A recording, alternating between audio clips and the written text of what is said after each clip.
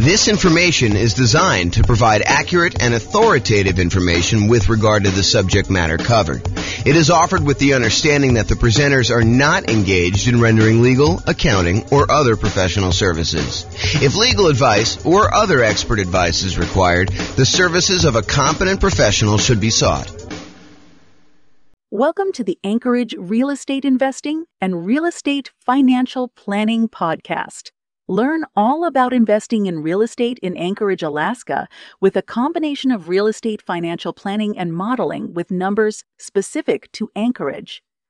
Plus syndicated, more generalized recordings of live and pre-recorded real estate investing classes, not all of them specific to Anchorage.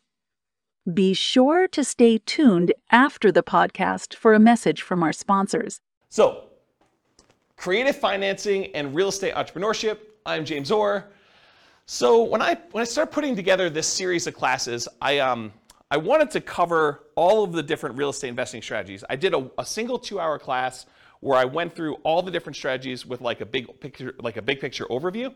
But then my idea was to go through then and dive deep into each individual strategy, talk about those in detail, and then give you real numbers as to how that strategy might perform for you achieving financial independence with these kind of tools, whatever strategy we're talking about, and then compare those across different strategies. Like how does buy and hold compare to fix and flip or creative financing or house hacking or nomading? And so I wanted to go and do deep dives into each of the classes. But traditionally, I've only usually covered these 3 primary strategies: the buy and hold strategy, including short-term vacation rentals, all the different variations of nomad by proxy, nomad with house hacking, nomad to short-term rental, nomad with lease option exit, and then the ultimate real estate agent retirement plan. So like all the variations of nomad, and then house hacking. So these were the classes. If you've been here for however long, we've been doing classes since 2003. So for most of those time, we've been doing these. It's been really exceptional for us to go do classes on these other strategies. So tonight's a kind of odd class in a lot of ways because I don't typically teach creative financing. I've done a lot of creative financing, not recently, but I've done a lot of creative financing, especially early on in my career. And then like quick turning, flipping properties, BRRRR, wholesaling, options, option auctions, tax liens, and partnerships. So these are sort of like the secondary tier of class topics that I don't frequently teach, although in some cases I've got good experience in those, and especially with the modeling we do, I think you'll learn some stuff that you've never seen before. So these are sort of like the secondary ones, and so you're getting what I would consider like a secondary topic tonight. I think it's super interesting and probably a primary topic for a lot of folks, but not what we typically would cover in the class series. And then there's some stuff that we're just not going to cover, like real estate investment trusts. Go talk to a stockbroker. And then things like probate, short sales, foreclosures, and pre-foreclosures, those are really part of other strategies. They're not their own strategy by themselves. Like, someone who's in pre-foreclosure, they could be a good candidate for you coming in and buying the property creatively, but it's not big enough to be its own like 2-hour class, as an example. So that's sort of like the real estate investing strategies and what we've done. If you've noticed though, we've already covered a 2-hour version of buy and hold. We've covered a 2-hour version of nomad, a 2-hour version of house hacking. We're doing creative financing tonight. We did a 2-hour class on quick turning, flipping properties. We did a 2-hour class on the BRRRR strategy. I'm going to do wholesaling, options and option auction, tax liens, tax deeds, and then partnerships is next week. So you'll see that we're going through the whole kind of like pattern, the whole, whatever you call it. Oh, I don't know, the whole thing, whatever it means there.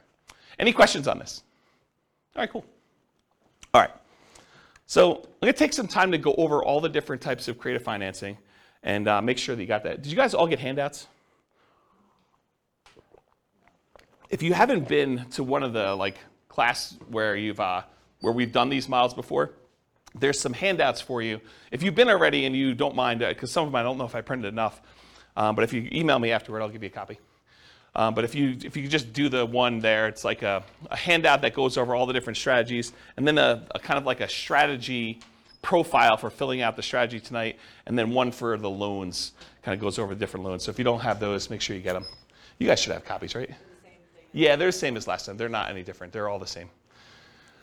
Okay, so let's do creative financing. I'm just going to walk through all these different ones. And if you haven't been to a live class before, I'm really informal. So if you've got questions, please interrupt, and I'll be sure to answer any questions you have. If you need extra copies, go ahead and take them while I have them, if you need them, or if you need someplace to take notes. Okay, so creative financing. So let's start with owner financing.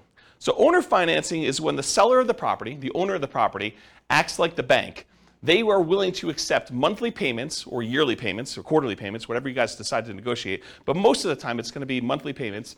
They'll accept monthly payments for you to acquire the property. There'll usually be a mortgage or deed of trust on the property, and you'll make payments to them based on your agreement, your loan agreement with them. And then once you've paid off the property in full, they will release their lien on the property, and you will be the complete owner. So you go to them, and instead of having to go to a bank separately and get financing, you ask the seller to carry back the financing. So you say, listen, Mr. Seller, I want you to sell me your property for $400,000, and I may or may not give you a down payment. You negotiate all that, and you may or may not look at my credit score, which is also negotiated, but then you make payments to them based on whatever interest rate you negotiate, whatever term of the loan you negotiate. So that's what owner financing is. Does anyone have questions on owner financing? It's a pretty straightforward one. Yeah? Does the seller have to have the loan paid off to offer that to the new buyer? That's a really good question. So the question was for the microphone, does the seller need to have their loan paid off in order to be able to offer owner financing? And so for the formal definition of what I call owner financing, yes. Otherwise, you'd be in what I call the wrap financing column here. So if you have wrap financing, then that would be where the seller has an existing underlying loan on it, and then they're wrapping that loan and accepting payments from you for a larger amount, and then they're using part of the payment that you make to them to pay the underlying loan that still exists on there. So my definition of owner financing is it has to be free and clear. My definition with wrap financing is you can get a seller to offer some type of seller financing, but they can wrap the underlying loan there. Or if the seller has the ability, they could pay off that underlying loan completely. Then the property would be free and clear, and then they could offer regular owner financing to you. Okay. Does that make sense? Yep. Okay. So going on to the next one, which is wrap financing. Wrap financing is when the seller has an existing loan on the property, and then they're going to willing to sell the property to you, and they're going to say, look, I owe $50,000 on a $400,000 property, but I will finance the full $400,000. I will collect a payment from you based on a certain interest rate and a certain time period for the $400,000 loan. But part of that payment you're going to make to me, I'm going to use that to pay that $50,000 loan that I still have on the property. So part of the payment goes to the seller, part of the payment goes to that underlying financing. At least you hope it does, because if they don't, that underlying loan could technically foreclose, and you could be kind of SOL. Okay? So wrap financing is when the seller has an existing loan, but then they otherwise wrap it. Now here's another interesting thing. Around here, we're going to talk about what subject to here is, and why don't I just talk about subject to here next. But subject to in Colorado, they want us to do those as wrap financing. They don't want us to do straight up subject to. They don't want the seller to just deed you the property and have no recourse if you don't make the payments. So they would prefer that you have the seller go wrap the loan so that if you don't make the payments, the seller can foreclose and get the property back on the thing. And you'll want to go talk to an attorney. We're going to have a slide up here in a little bit where it talks about going to talk to an attorney to make sure that you have the right paperwork and that you're structuring it right in your area. Because it's not enough for you to say, James told me this is how we need to do it, so that's how I'm going to do it. You really do need to go get advice from an attorney and make sure you structure this right. It's one of the costs for you to do creative financing. You need to go consult with an attorney and get everything set up correctly one time. And then if you decide you want to hire them for each deal, you can do that. If you think you know enough after you've talked to the attorney, when you got all your paperwork done right the first time, then you can decide to just do that yourself. That's up to you. All right, so let's skip down here to subject to, because I sort of told you that you need to do wrap financing instead of straight up subject to. So what is subject to? Subject to is buying a property where you agree to make existing payments on the underlying loan. So imagine you had a seller who was married, him and his spouse owned a property, and she decided to run off with the plumber. And so she left him. And he's like, look, I can't live in this house anymore. I can't afford to make the monthly payments. I'm going to move back in with my parents, try to recover emotionally and financially from this devastating event with my wife leaving with the plumber. I don't want this house anymore. I'm just going to let it go to foreclosure. And so you say, well, wait a minute, Mr. Seller. Instead of you ruining your credit and letting it go to foreclosure, why don't I come in and I'll just start making payments on your existing loan? And because you're disappearing to Florida, and I don't know where you're going to be, I mean, for all I know, you could totally go to South America or wherever and just disappear completely. I don't want to have this thing lying out here where I'm renting it from you. Why don't you deed me the property now, and I will make payments on your underlying loan, and I'll own the property, but the loan will remain in your name, and so you won't have a foreclosure on your record. You won't be late on this loan because I'll make payments on it, and everyone will be happy. And the seller says to you, if you give me $2,000 to help get me to Florida, you got a deal. And so now you bought the property subject to the existing financing. So you bought the property and you start making payments on that underlying loan. Does that make sense? That's what subject to is. It's buying a property and agreeing to make payments on the underlying loan. Did I go, if I'm the buyer here, did I go to the bank and get permission from the bank to make payments on that loan? I did not, okay? And most loans, I would say 99.9% of all the loans being made today have what's called a due on sale or due on transfer clause in them. And what that due on sale or due on transfer clause says is that if the seller transfers ownership of the property, that the lender has the right, does not have the obligation, but they can, at their option, decide to accelerate the loan so the entire loan is due and payable. And if you're unwilling or unable to pay the entire loan off, then they can foreclose on it and get ownership of the property back if the seller transfers ownership and does not pay off the underlying loan. So there is some risk to buying a property subject to. Now, do all banks, as soon as they find out that the loan is transferred, do they all go and say, we want the full thing paid in full and do that? Nope. They don't. But could they? Yes, they can. And in fact, I usually do this just to make my point, and you guys can't say, James never told me that a lender can call the loan due. So for, I don't know, 15, 20 years now almost, I've been teaching class since 2003, so what is that, almost 20 years? I always stand on a chair and I tell you, the lenders can foreclose on the property. When you transfer title, they can decide to accelerate the loan. That due on sale, due on transfer clause means that they can decide to call the loan due.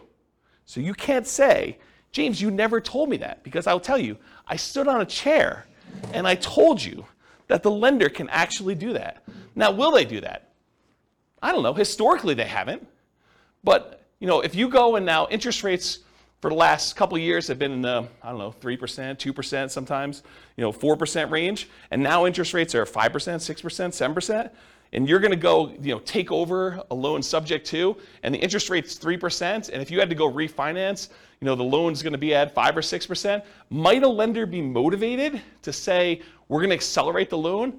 I could see a case where they would. The chance of you going back to that lender and refinancing, they're not going to get the 4, 5, or 6% loan, right? I mean, you're going to go to a different lender. If they're foreclosing on you or they're threatening to kind of accelerate the mortgage, are you going to go to that lender and try to get a loan? Unless they give you some type of incentive to do so, probably not. So they're not really probably going to directly benefit, but what if they had some motivation? What if they, thought for some reason getting this loan off their books was a benefit to them, and they were looking for a reason to get it off the books? Could they go and do that? Absolutely, okay? And so, remember my example where the guy was going to, his wife left him and went off with the plumber, and now he's moving to Florida? Well, what happens if you don't make the payments on his loan? Right? Now it's a problem for him, because now the loan is now, in default, and he could be foreclosed on. He could have a foreclosure on his record. That's not ideal.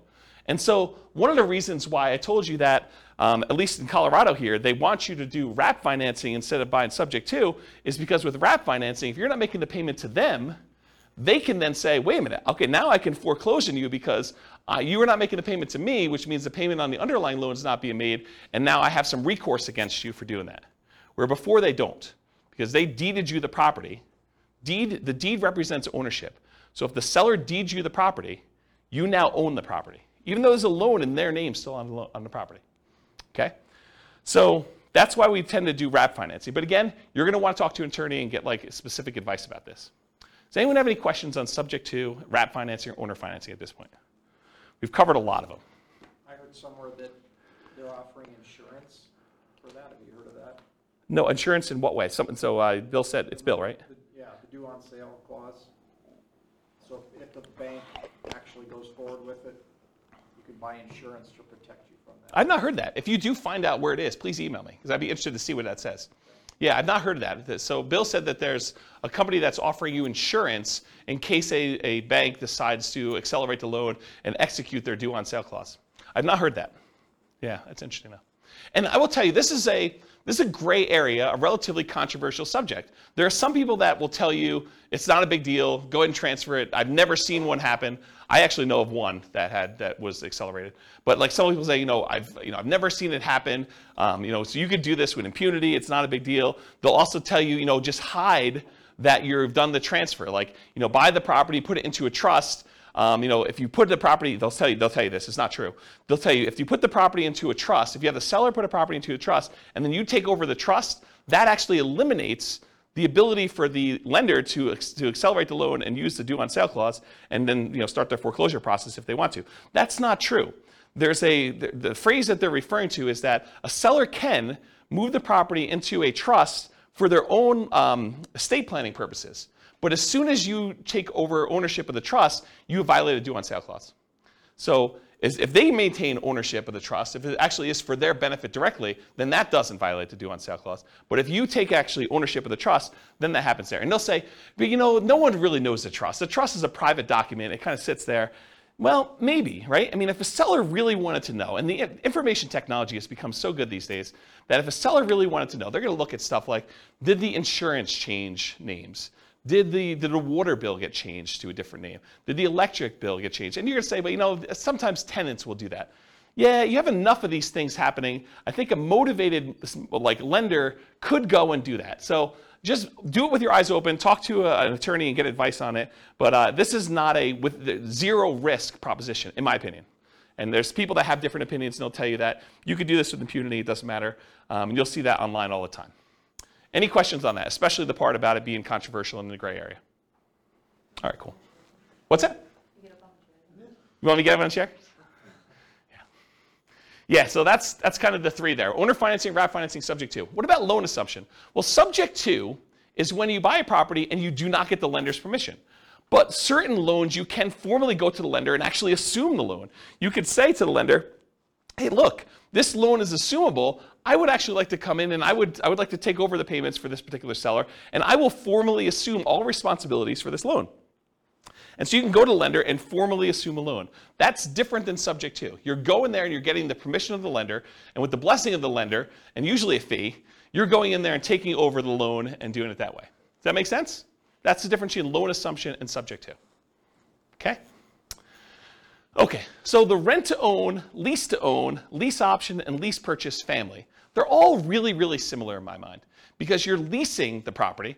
The seller of the property, the owner of the property, is saying to you, look, I will allow you to have occupancy of the property, and in exchange for that, you're going to pay me a fee, usually monthly. It doesn't have to be, but it usually is monthly. They're going to pay you a monthly. You're going to pay the seller a monthly fee in order to lease the property or rent the property for a period of time. But then, in addition to that, you agree with the seller. Look, Mr. Seller, provided I pay the rent for the next year or two, how about you give me the ability to buy this property from you at some point in the future for some price that you've negotiated, with some terms that you've negotiated, like who pays what and when and how. So that is a lease option or a lease purchase or a rent to own or a lease to own type of situation. You're leasing the property and you have the right to buy the property at some point in the future. So a lease option is a lease agreement with an option agreement. You have the option to buy the property at some point in the future. You can choose not to exercise your option if you want to. That's what a lease option is. You lease the property, and at some point in the future, if it makes sense to do so, you can go and buy the property. Lease option. A lease purchase is a lease agreement with a purchase contract. And there's usually a little bit of a stronger implication in a purchase contract that says you intend to purchase the property. It doesn't mean that you have to, unless it's specific performance, in which case you could be sued if you don't perform. But in most cases, it's some type of lease purchase, and the purchase is usually based in some type of earnest money, where if you don't exercise the purchase contract, then you lose your earnest money. Although there's some ways you could write it where you don't actually lose your earnest money, but I think most of the time there's some type of loss there. So rent to own, lease option, lease purchase, they're all really in that same family. You're leasing a property for a period of time, and you have either the option to buy it or you have an implication to buy it with a purchase agreement. So those are what those are. Anyone have any questions on those? Okay. Agreement for deed, bond for deed, contract for deed, installment land contract. So when you buy your car, you don't actually own your car until you've made all the payments, right? You get the title at the end. Well, that's sort of what this agreement for deed, bond for deed, contract for deed, installment land contract are. You're making payments on a property over time, and if you fulfill all the payments in the terms of your agreement, then at the end of that, the seller is going to give you the deed to the property. You have an agreement to make payments and then eventually get the deed. Bless you. Or you have an installment land contract. You have a contract for the deed where you're agreeing to do certain things, and at the end you get the deed for the property. So it's sort of like car payments for houses is the best way I can describe it. Okay? So those really are the 6 types of creative financing. Owner financing, where they don't have a loan and the seller acts like the bank. Wrap financing, where they have an underlying loan and the seller acts sort of like the bank, but there's a loan on the property. Loan assumption, where you formally go and assume responsibility from the loan with the lender. The rent-to-own, lease option, lease purchase family, where you're leasing the property and you have the right to buy it at some point in the future. The agreement for deed, contract for deed, installment land contract, that sort of family, where you are kind of like making payments and then you get the deed at the end. And then finally, subject to, where the seller just deeds you the property and technically you don't even have to make payments on the underlying loan. It doesn't have to be that. You're just buying the property knowing that there are existing liens on the property. But in the overwhelming majority of the cases, you're going to agree to make the payments on that loan. You're buying the property subject to, and you're going to agree to the seller that you're going to make those payments. Any questions on those 6? Okay. So for tonight, I'm gonna discuss those different strategies, and we're gonna go into like all the different risks and is it scalable and all the kind of different characteristics of doing these strategies. But I'm gonna talk about things, and I have to generalize in order to do it. Are there exceptions to what I'm gonna say tonight? Could you say to me, but James, what about this really weird situation where this happens and this happens and this happens? Isn't that sort of different than what you're saying? Absolutely. I can't cover every possible situation that comes up. So there are exceptions to everything I'm gonna say. And I've tried to be comprehensive and include everything I can, but it's not possible to do that. There are exceptions to everything. So you can find a deal or structure a deal to make choices that are not in line with what I have defined here. And beware, just because you don't think there's a chance that X can happen, it doesn't mean that it won't happen. This is designed, in my opinion, to be a starting point discussion to help you make better investing decisions on your own with additional knowledge. This is not like the end of your education. And at a minimum, in my opinion, in order to do any creative financing deals, you should budget talking to an attorney in your marketplace who like specializes in doing creative financing to make sure you're doing it right in your marketplace. You should not say, James told me this, therefore it is 100% correct in my marketplace. Okay? Do your own research. All right, so creative financing variations. So if you have your handout with you, the one that has like all the different creative financing things on here, you'll notice at the very top is a quote. It says, what's a strategy? A strategy is a unique combination of entry, holding period, and exit. So how you get into a deal, the period of time or how you hold the property, and then how you get out of a deal, okay? So entries can be any number of the creative financing options. You could buy a property using lease option, you could buy it using subject to, you could buy it using wrap financing, you could buy it with owner financing. Those are all examples. A holding period can be dictated by the type of financing you do. If you have a lease option on a property and your lease is 2 years long and your option agreement is 2 years long, you're not holding it forever. You have a 2-year period. So the type of acquisition financing, the type of entry you use can dictate exactly how long your holding period is. An exit is not usually hold forever with all the creative financing. It's really, really rare. The exceptions are probably loan assumption, maybe the agreement for deed family, and owner financing, where those could be hold forever if that's what your agreement with the seller says. If the seller expects to get payments from you for 30 years with owner financing, then maybe it is hold forever. But the majority of these other creative financing strategies, lease option, lease purchase, subject to, wrap financing, in most cases, you're not holding those forever. Those are like short-term holding periods. And by short-term, I mean a few years, 5 years or so is kind of like the limit for those. Can you hold them longer? Sure. But I think the longer you hold them, the more risk exposure you have for these properties. And maybe I'm thinking about this wrong. And some people would probably argue I am thinking about it wrong because they would argue, hey, look, if they haven't done a due on sale or due on transfer clause acceleration for the 5 years, then they're probably not going to do it at all. But I don't know. I don't like having all these different loans out there and having the ability to have them call due at any given time. That's just not a strategy that I'd want to do. So exit is not usually hold forever. Often lease option exits for many creative financing is what people will use. So they'll go buy a property using one of the creative strategies, and then they'll immediately turn around and offer it on a lease, on a lease with an option to their tenant buyer. So they'll put someone in there who's going to lease the property from them and expects to buy it from in a year or 2 or 3 or whatever it is down the road. Okay, so that's usually what a lot of creative financing sellers, creative real estate entrepreneurs would structure their deals. They would acquire it creatively, and then they would immediately sell it to a tenant buyer in some form or another. Now, you can do these in your local market, but you can also do these remotely. If you happen to be in a market where a lot of these other strategies are really hard to implement, this is not a strategy that you have to move into a property. It's not like doing nomad or house hacking, where you have to live in the property. These can be done remotely. It involves different skills. I mean, to be able to go buy properties creatively in a different city is different than trying to do it here locally, where you can sit down across from the seller and do it all. So yeah, you can do it locally or you can do it remotely.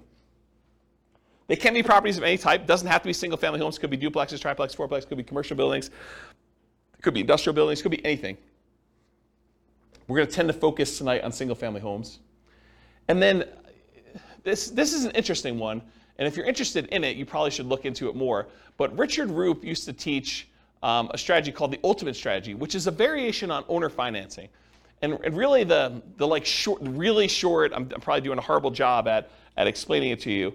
But the real difference is that with owner financing, the way Richard Roop teaches it with the ultimate strategy is he will include in there a term that allows you to move the loan to a different property. So if you get owner financing on a property and you ultimately sell that property 2 or 3 years down the road, you may not want to actually pay off the property, right? You may want to say, I'm going to sell it, but I've got this really great owner financing loan on it. And you want to be able to move that loan to another property so that you can use that financing again repeatedly. And so that's called substitution of collateral. If you're interested in that, go do a search for substitution of collateral, and it will allow you to substitute the collateral. The collateral in this case was the house. So you could sell the house and say, okay, this house was the collateral for this mortgage I had on this property, but owner financing mortgage. But now since I've sold that property, I'm going to move this to another property that I own or a property that I'm acquiring, and I can substitute the collateral. And you'd want to do that if you were creating really, really good owner financing with the seller. And the seller ideally wants to continue receiving payments from you. Maybe they don't want to receive a $400,000 lump sum of money and kind of screw up their tax planning. Maybe they really do want to keep that. And so they may be motivated to allow you to move this loan from one to another. So if you're interested in that, go look up substitution of collateral, and you can find some different strategies. There's some pretty interesting things you can do with that. Another source of this idea of substitution collateral, I'm not sure if they're even selling them anymore, but it was a guy named Mike Summey. I think it's Summey, Summey, I believe, Mike Summey. And he wrote, along with Roger Dawson, he did a series of books called The Weekend Millionaire Real Estate Investor. And there's a series of them. There's like the Weekend Millionaire Real Estate Investor book. There's like an FAQ book. There's a book on negotiations, which Roger Dawson is sort of known for. And those are actually pretty good books for kind of like doing calculations for owner financing and making sure that you're only buying positive cash flowing properties and things of that nature. And he does talk about substitution collateral in there. So that's another good reference for it if you're kind of looking for a mass market paperback source for this information. So, all right, any questions on creative financing variations? Is this helpful for you guys? All right. Sometimes I get in my own zone. I like just sort of like walk and talk and pace, and you guys get the benefit of that. I look like a caged animal up here just walking back and forth. All right, so is real estate, is like all the creative financing stuff, is that like a real estate investor strategy where someone is deploying money and they're expecting to get a return on their money? Or is it more of like an entrepreneurial, like a real estate entrepreneurship sort of thing where they're actively doing work and they're expecting to be earning money for the work and labor that they're doing? Maybe there's a little bit of money involved in there, but primarily it's like the effort and the labor doing it. What do you think? For creative financing, is it usually like I'm deploying a large amount of money, or is it usually like I'm out there hustling and doing work and trying to convert that to big chunks of cash in some form or another? What do you think? Yeah, I think this is an entrepreneurship one. I think this is a pretty clear example of it. You're going to do all this effort and work. You're not really taking like big down payments and going buying 20% down or 25% down buying whole type properties. So here's the big slide. And this is a slide I think that it's going to disappoint some folks because they're all coming into this creative financing world thinking, I don't need to do, I didn't want to do all this creative financing because I don't need to have any money in the deal, right? I could do all this stuff without any money. Well, maybe. I mean, you probably could find a deal where you could do it with no money, but I think that's exceptional. I mean, like really, really exceptional. Once you see my list of what the expenses are for doing it, I think you'll agree with me. It would be pretty exceptional to do that. So the first thing for money required, the first thing is you absolutely have to go talk to an attorney. I think anyone who is going to go try to do these deals without having a consultation with a local attorney who specializes in some type of creative real estate financing, I think that's a huge mistake. I think you could easily lose a lot more money than you could possibly make on this deal by screwing this up. And so it pays to go have a 1 hour, 2 hour, 3 hour consultation. It'll cost you, I don't know, $500, maybe $1,000. But if you think about it in terms of being able to acquire deals creatively now, I think that's a worthwhile expense to do that. So number one, you need to have a consultation with a local attorney to get the correct paperwork and advice on how to structure these deals. Because if you hadn't come to this class or listened to this episode in the podcast later, you would think to yourself, oh, I'll just buy subject to. I don't know about this whole wrap financing thing. I didn't realize that was going to be a big issue. And it's not an issue until it is, right? It's not an issue until something happens where now the seller feels like you screwed them and they go and they talk to the Division of Securities or what do they call the people that are looking out for the consumer's welfare in like the state? Anyone know what that division is? It's like the Consumer Protection Department or something. I don't know what they call it. But if they go complain that you're doing this kind of weird stuff and a kind of government agency with unlimited resources and trying to make a lesson of you, I don't know. I'm not sure I'd want to be on the other side of that. So I think you want to go talk to an attorney, make sure you structure this correctly, get the right paperwork for your city, make sure you're doing it right. So that's money required. And I think if you're doing your first deal, I think you could structure this in a way where that becomes almost a cost of doing the deal, right? You can come to an agreement in kind of spirit with the seller and say, look, seller, so once we come to an agreement on paper, I'm going to go meet with the attorney and have the attorney draft this up the way it's supposed to be with legal paperwork. And that sort of becomes part of your acquisition for the property on that first one. You don't have to do it ahead of time, although I probably would. I'd rather spend the money up front and know exactly what I'm doing rather than wait till the last minute and try to structure it that way. Okay, so money required, consultation with local attorney to get correct paperwork and advice. The next thing is, how do you find these deals? We're going to talk tonight, I have a few slides on marketing. We're going to talk tonight about lazy marketing versus poor marketing. Lazy marketing is where you're willing to spend money in order to get deals flowing to you. That's lazy marketing. Poor marketing is where you're willing to put in effort, time, in order to have deals that you go out there and find. Okay, and I have a couple slides with examples and I'll go into that. But if you're not going to do all poor marketing, which you're going to get tired of doing this if you've never done this before, to go try to find deals using the poor strategies, it's very, very labor intensive, and I don't think it's very much fun personally. But I think eventually you want to get to the point where you're doing lazy marketing, you're putting out marketing, spending money to do things, and having deals flow to you. So I think you're going to need to have money, bless you, I think you're going to need to have money set aside, marketing, in order to find or acquire the deal. So you're going to spend money in order to acquire the deal. And I'll tell you my assumptions for what we do when we get to the numbers later tonight. Okay, so that's marketing, find, or acquire the deal. In addition to that, you're going to need some type of money to capture the deal. You're going to need earnest money or an option fee. If you're doing a lease option with the seller, you need to pay the seller an option fee in most cases. Some people will teach you online, you could do this really cheap. Give the seller $20, you're good. Still $20. And I think most sellers are probably going to want a little bit more than that. You'll open yourself up to more deal flow if you're willing to do the deals that require more money. If a seller says, look, I can't do this deal unless you give me $2,000. If you don't have $2,000 to do the deal, you can't do that deal, right? You can try to wholesale it or something like that, but you can't do the deal if you don't have money. And so what happens to the sellers that are like, look, I've got a ton of equity in my property. I just need $20,000. Otherwise, I'll let you buy my property subject to, or wrap financing. Well, you have to have the $20,000 to do that. Otherwise, that deal was dead to you. It wasn't a good enough deal. Does that make sense? So by having some money, you open yourself up to an additional number of deals or additional percentage of deals. So you need earnest money or an option fee or something like that. I think that's part of the money required to do that. Sometimes you'll need a down payment. If you're doing owner finance, the seller says, look, I'll owner finance this property, but I want 5% down or 10% down or 20% down. I need a certain amount of money to do X. My daughter's wedding. I need to pay for school for my kid in college. And so I need $25,000. Otherwise, I'll accept payments over time, but I need a certain chunk up front. And so this is all negotiated, but you might need money for down payment. And if you're taking over debt, if you're agreeing to make payments on a seller's loan, a lot of times you'll say, look, I'm going to buy the property on the first. Well, technically, for the seller, the payment on the first really pays their mortgage for the previous 30 days because mortgages are paid in arrears. When you get a brand new mortgage, you don't make a payment on day one. You make a payment 30 days after, right? You live in the property for a month, and then you make the payment for the period of time that you lived in before. But sellers don't remember that, okay? When you go and you buy a property from them on the 1st, they're thinking you're making that mortgage payment on the 1st. Okay, so when you go and you take over a loan, a lot of times you're not in arrears. You're making that payment looking forward, almost as if you were a renter. Sometimes you'll need repair costs. So, try to think you're gonna be able to do these deals with no money. A lot of times you're gonna go on a property and, a lot of times the seller is motivated. They haven't been doing maintenance on the property. They haven't been taking care of the carpet. They haven't been taking care of the kitchen. They have a whole bunch of little fixer-upper sort of things, $500, $1,000, $2,000, paints, things like that need to be done in the property. So sometimes you'll need massive repairs if something needs really serious fix-up. But in most cases, even relatively pretty houses, if a seller is motivated, a lot of times they're motivated. They've been motivated for a little while. They haven't been doing things. Or sometimes you have to make up back payments on a loan.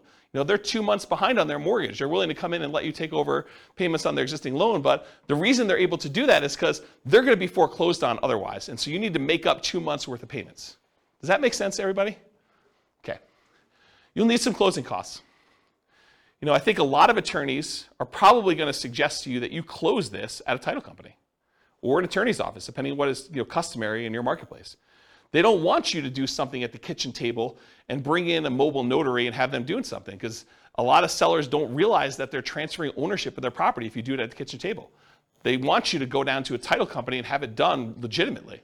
And you probably should buy title insurance in a lot of cases.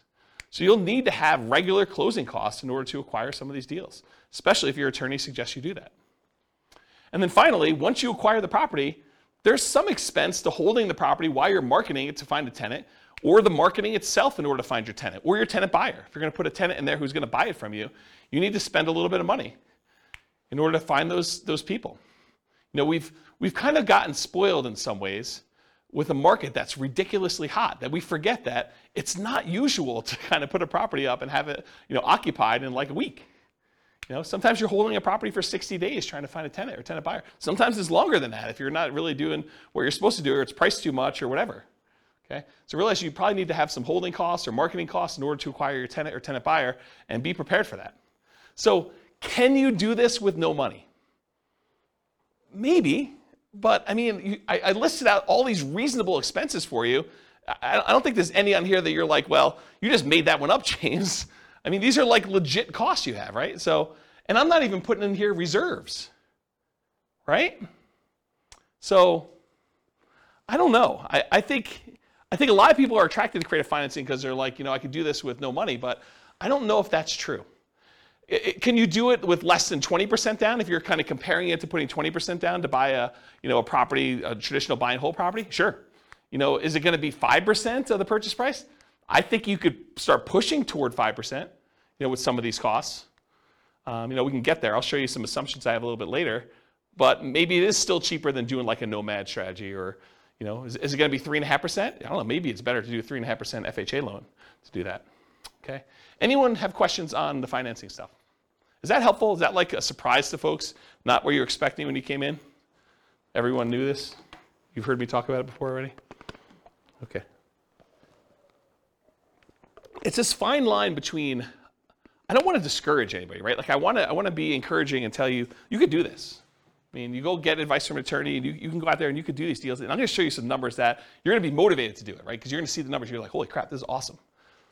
But to go think that it's awesome and that you're going to be able to do it with no money, I'm not so sure that those are compatible thoughts. And so I'd rather be realistic and have you go into it knowing that you're going to need to put some money into this and get it working than to think that you're going to be able to do it with no money down and be really frustrated when you find deals that all require some money and you're spinning your wheels and not able to get any traction. Yeah, question? Yeah. Some of this creative financing methods, let's say you were combining this with nomading, yep. You can only get 10 conventional loans. Would these be considered against those loans, or would this be kind of depending on how you write it up? How does it count? Yeah. So it's a really, really good question. So the question for the microphone is, if you're going to do creative financing, do those loans count on your record for being able to get additional loans? If you're limited to getting 10 loans buying traditional, like buy and hold properties, non-owner occupant. For the owner occupant ones, you're not limited to 10, by the way. Yeah, but for like traditional 20% down investor loan, a lot of times you're limited to 10, then you got to switch over to some type of portfolio loan in order to do that. So do these creative financing ones count? And it's weird because some lenders will tell you absolutely, especially if they appear in your tax return, right? They'll show up on your tax return and you're like, I'm responsible for this loan. I've been taking the deductions for it and everything, and they'll say, this sort of counts. Other lenders will say, hey, if it's not on your social security number, it doesn't count for you. And so some investors will actually buy these in the names of LLCs or something like that, and they'll have the LLC be the owner of it. It's not on their social security number. It's not a loan on their name, and it'll be on the LLC's tax return and stuff like that. But you're going to want to check with the lender to find out. But it's this weird gray area as far as that goes. Now, if it's owner financing, I think that's pretty clear, right? If it's owner financing and it's in your name, I think that's pretty clear. If you're buying something like subject to, that starts getting a little bit weirder to do it. But one of the great things about structuring these is it doesn't have to be you individually that's buying the properties. It could be an LLC or your IRA or your 401k or something like that in order to be able to acquire these properties. And then you're sort of in this area where do those count or not for stuff, yeah. So I wish I could answer you directly and tell you definitively, yes, it's like this, but I think it's going to be how a lender looks at it. And I've seen lenders do weird things with commercial loans too, where they will not count commercial loans against you, and then other ones will want to. So it may be just that particular underwriter, and yeah. If there's a lender listening to this, please reach out and let me know what the thoughts are, because I don't know the answer to that, and I'm not a lender.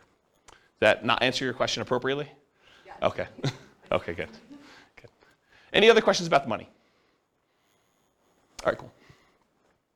All right, so these are the 3 slides on marketing. I'm going to do an entire separate 2-hour class on motivated seller marketing, how to find off-market deals. But this is what you get tonight. So motivated sellers for lazy and poor folks. So lazy methods: more money than time. It's easier to scale up in size. You can decide to spend 3 times as much marketing. You've scaled to 3 times. It's hard to work 3 times as much when you're already working full time.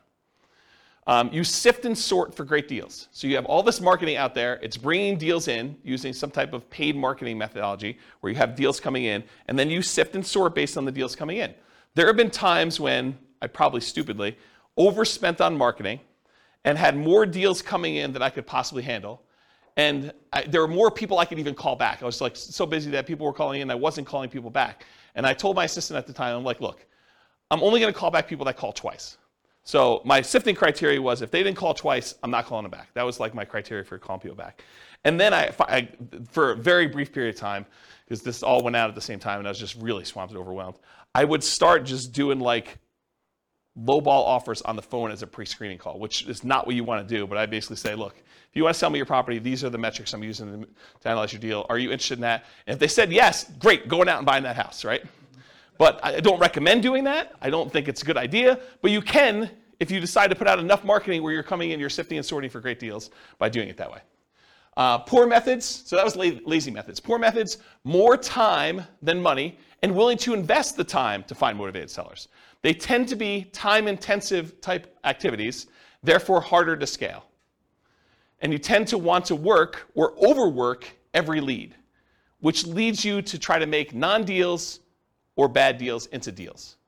So the tendency when you're doing the poor marketing is you're putting out so much effort, so much manual labor that a seller who is motivated calls you and you do everything you can to try to make this deal work, even though it's just not a deal. And I think that's the tendency when you have limited deal flow and you get frustrated because you're like, I've only had this one call in the last 2 months. I've been putting in effort every day, doing 10 hours a day of door knocking or cold calling or replying to ads of people that are for sale by owners or whatever you're doing that's kind of like these poor marketing methods. And then finally someone says, hey, I'm potentially interested, and it's really not a deal. The reason why they're motivated is because it's not a deal. It's like something you should not buy.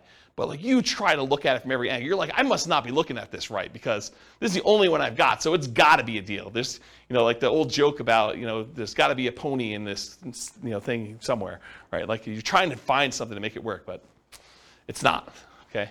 Now there can be some overlap between the two. For example, some people might consider bandit signs, the little signs you stick out in the medians of the roads, or the neutral grounds for people that live in areas where they call them neutral grounds. But you kind of put them there and they say, we buy ugly houses or something like that. So some people would consider those more of like a lazy method. Some people will consider them more of a poor method because they're out there like manually putting them in the ground. And I don't know, it's sort of like in the gray area for that.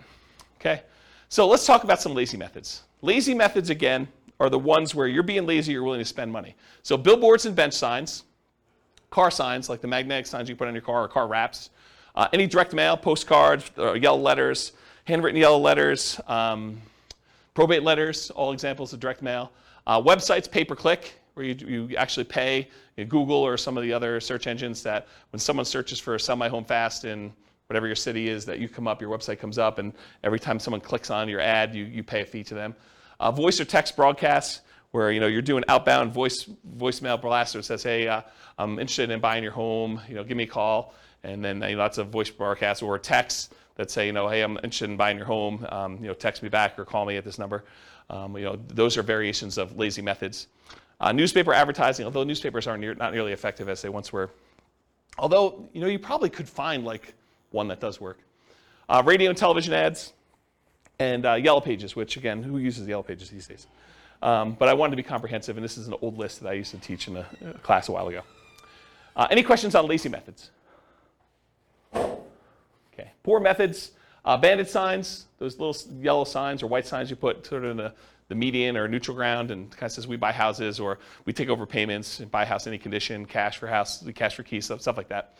Business cards, you're putting out business cards, hand them out.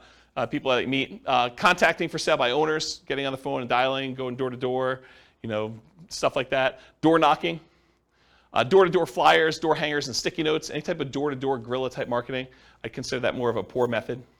Driving for dollars, looking around for properties that are obvious in need of repair, or they've got 37 old newspapers laying in the driveway, or 57 pizza hangers on their front door. It's obvious no one lives there and the house is abandoned or something. You drive around looking for houses like that, and then you try to track down the seller, contact them, and ask them if they're interested in selling their house. That's a strategy. Flyers and the free flyer method. So you could put out door-to-door flyers. I think that was already on there. The free flyer method is you can go and contact 3 other businesses in the area and have them all agree to pay for a half page of a flyer. And you can charge them 1/3 of the cost for the flyer so that it covers all the printing for you. And then you go around and do door-to-door where you put up all the flyers, or you have them cover 1/3 of the cost of the printing and someone to deliver them for you.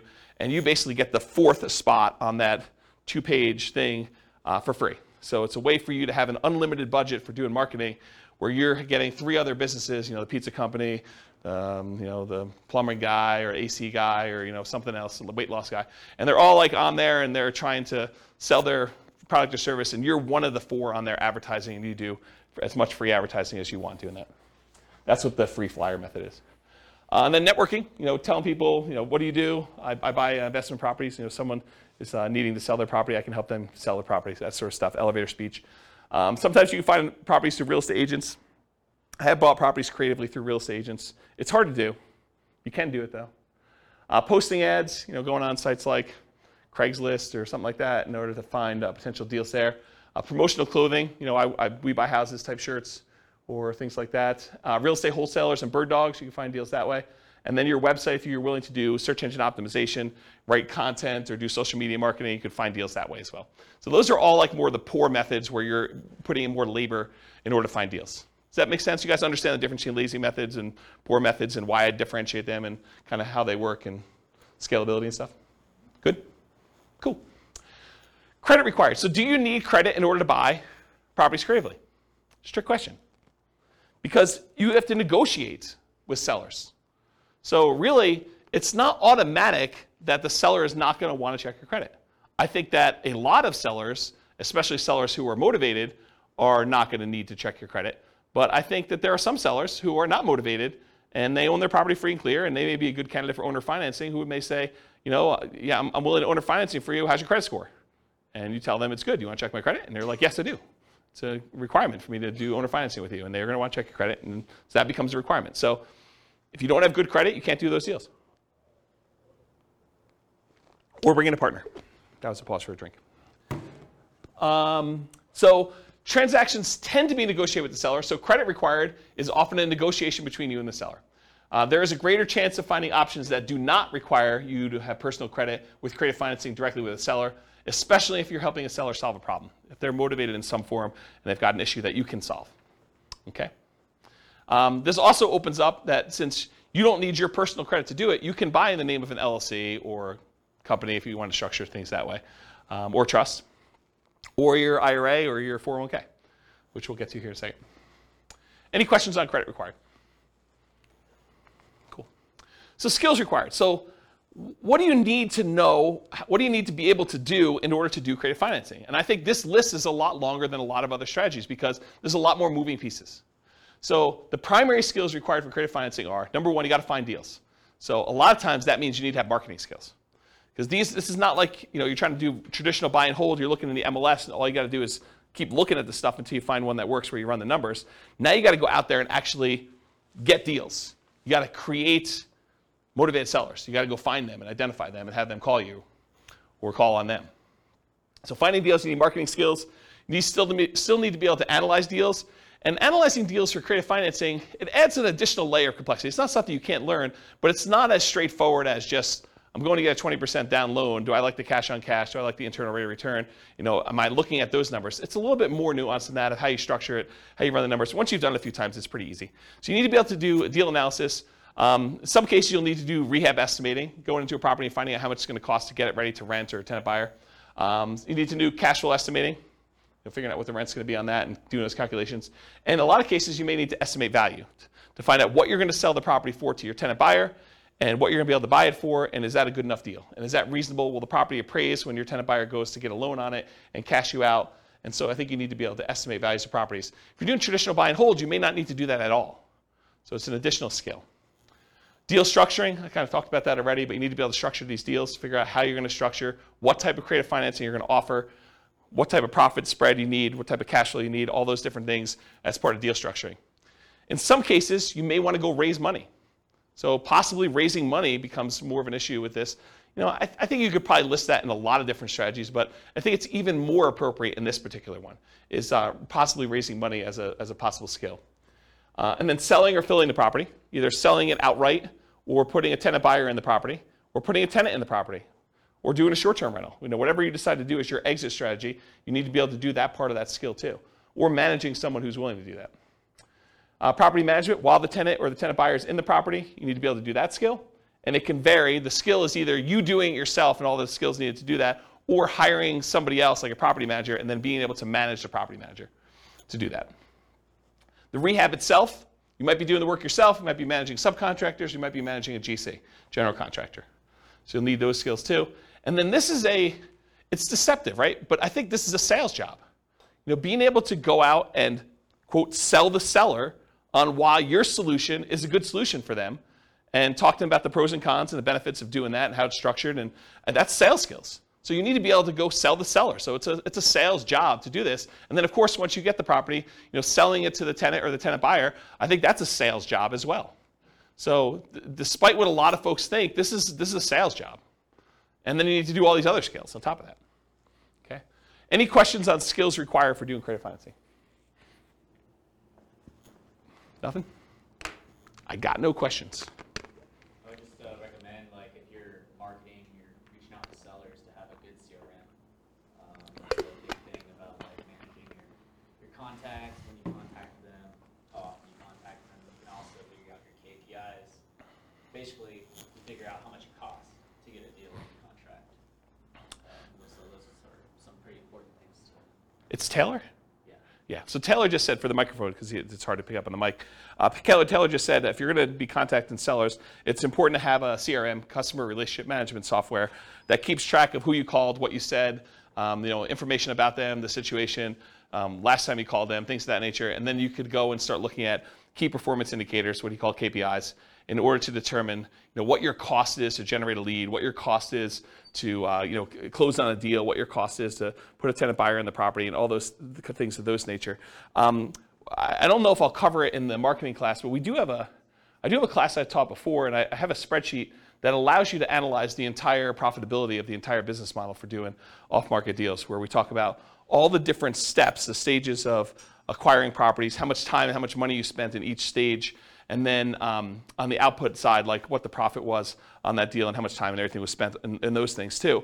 And you can go ahead and change the inputs of all the different marketing you have, and it will trickle out and do the it'll do like calculations to show like if you go and spend $2,000 on postcards instead of $1,000, like how that kind of impacts the number of calls you make and the number of credibility packs you sent out and the number of motivated seller presentations you've made and follow-up calls and closings and then all that, how many deals you end up with. And so it does all those calculations for you and it shows you your overall profitability. And if you haven't done that before and you're really going to do this business model, I would strongly recommend it because it kind of gives you some insight into how to do it. So thanks, Taylor. Any questions on skills? Cool. Stability. So I went and looked up his name, Shane Parrish from Farnham Street. After like 4 classes not knowing his name, I feel embarrassed, but so I went and looked up his name. So he wrote a blog post, and he talked about this idea of things that are actively or passively stable.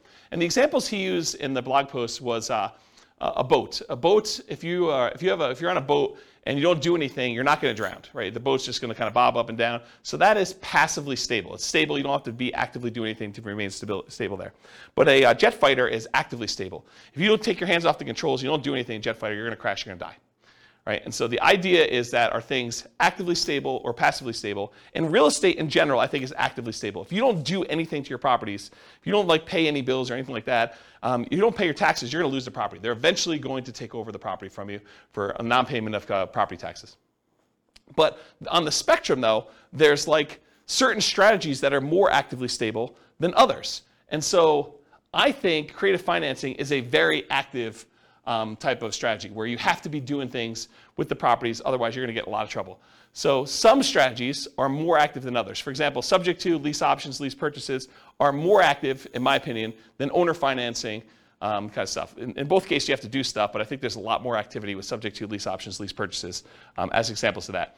And then the traditional examples I've used in other classes to kind of describe this is amortizing mortgages versus balloons and interest-only loans.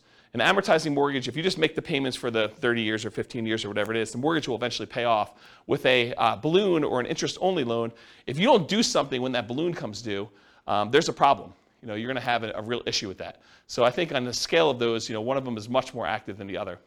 And then like buy and hold versus flips or lease options or BRRRR, buy and hold I think is less active. They're both active, but less active than doing a flip or doing a lease option or doing a BRRRR. Okay, any questions on stability? Cool. Scalability. So how scalable is creative financing? At first blush, you may think to yourself, hey, with relatively small amount into the deal, I could do an unlimited number of these. It's infinitely scalable. I'm not limited to do 10 loans. Maybe, right? I think one of the issues with scalability with creative financing is deal flow. Are you able to find enough deals to make this work? Maybe, maybe not, okay? And to a lesser degree, the down payments and reserves you need in order to do these deals. That's going to become a big factor when I run numbers here in a little bit. You're going to see that if we actually reduce the amount we need in reserves, we do a lot more deals. So you can do that. So spending enough time on marketing to find these unusual deals, finding enough quality deals, because not all of them are deals, having down payments, reserves, money for repairs will mean more possible deals. So the more you have access to resources, the more deals you might get that you could possibly do. Otherwise, you may have to wholesale them or abandon them. And so from that perspective, it's harder to scale, slower acquisition speed. But it can be done with relatively small amount of capital that can usually be reused after each deal. It's usually delayed, but you buy a property, 4 years later, the tenant buyer cashes you out, you get all your money back, now you're really flush, you can go do more deals. Certain exit strategies like lease options may help provide some replenishment of cash, option fees from tenant buyers as an example in the short term. So what I mean by that is a lot of times when you buy a property, you put all the money in to acquire the deal, the marketing, the closing costs, your holding costs, your reserves, whatever it is, and then you go out and you find a tenant buyer.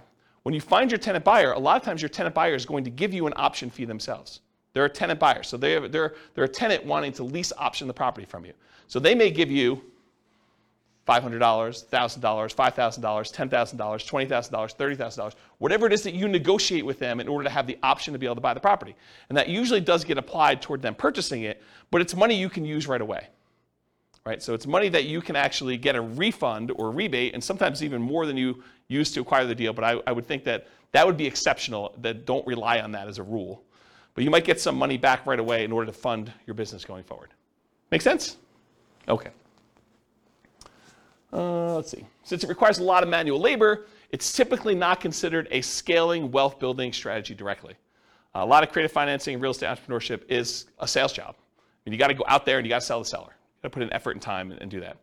Many will use profits from creative financing and real estate entrepreneurship to then acquire other assets like stocks or bonds or REITs or flips or rental properties or whatever it is to then scale up. So they kind of use this as a growth funding strategy in order to be able to do other things that scale a little bit more easily and allow you to do less active work.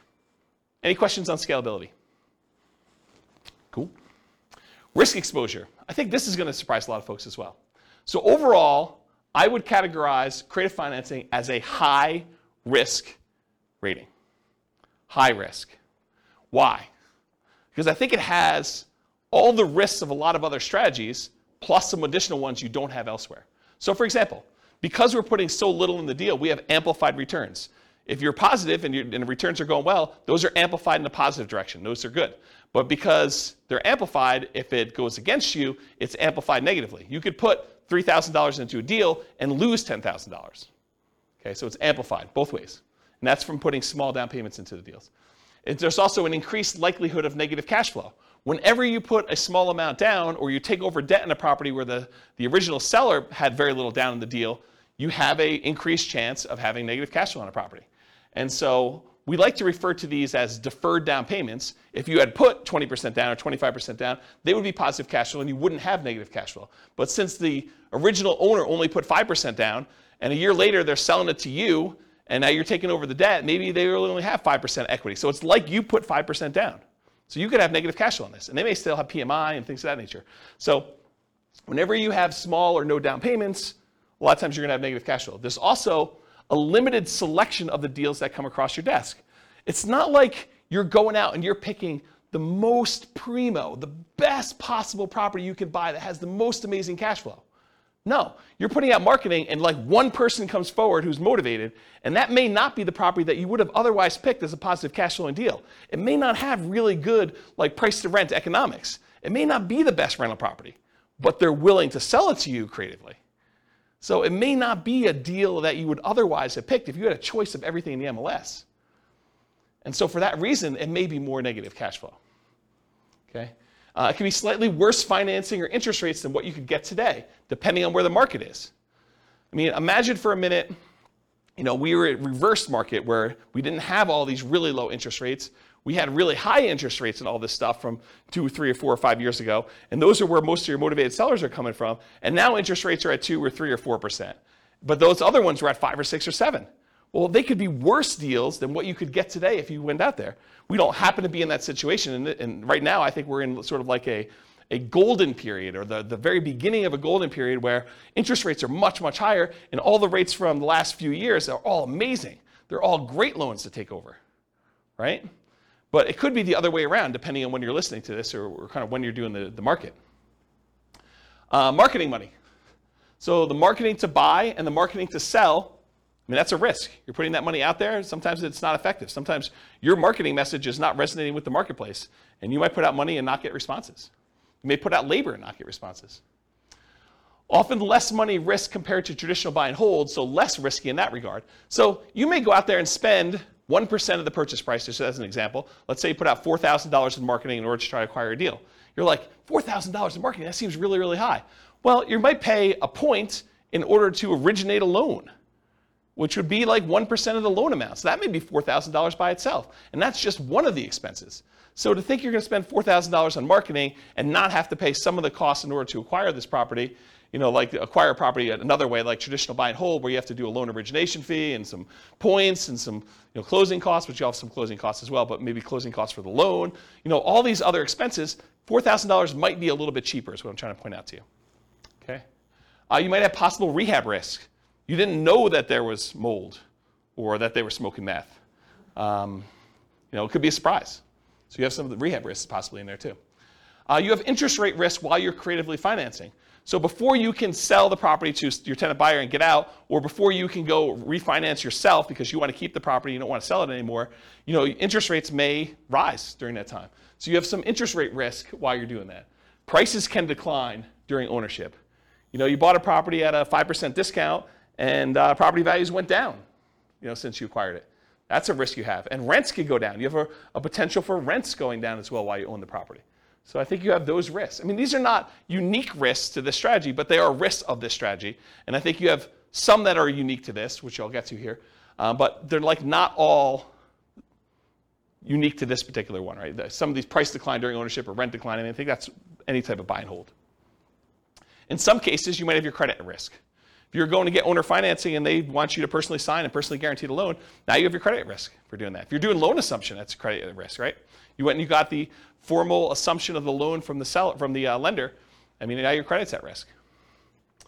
Let's see. Your reputation at risk. If you tell the seller, look, I'll make payments on your underlying loan subject to, and you don't do that, that's a problem. That's your reputation. And then you have all the typical tenant and property management risks. So all the ones you would normally have buying a property and renting it out. And then you have the risk of loans being called due, which I think is relatively unique to this. If you're buying a property subject to, they could call the loan due. And you got to figure out what you're going to do if that happens. Any questions on risk exposure?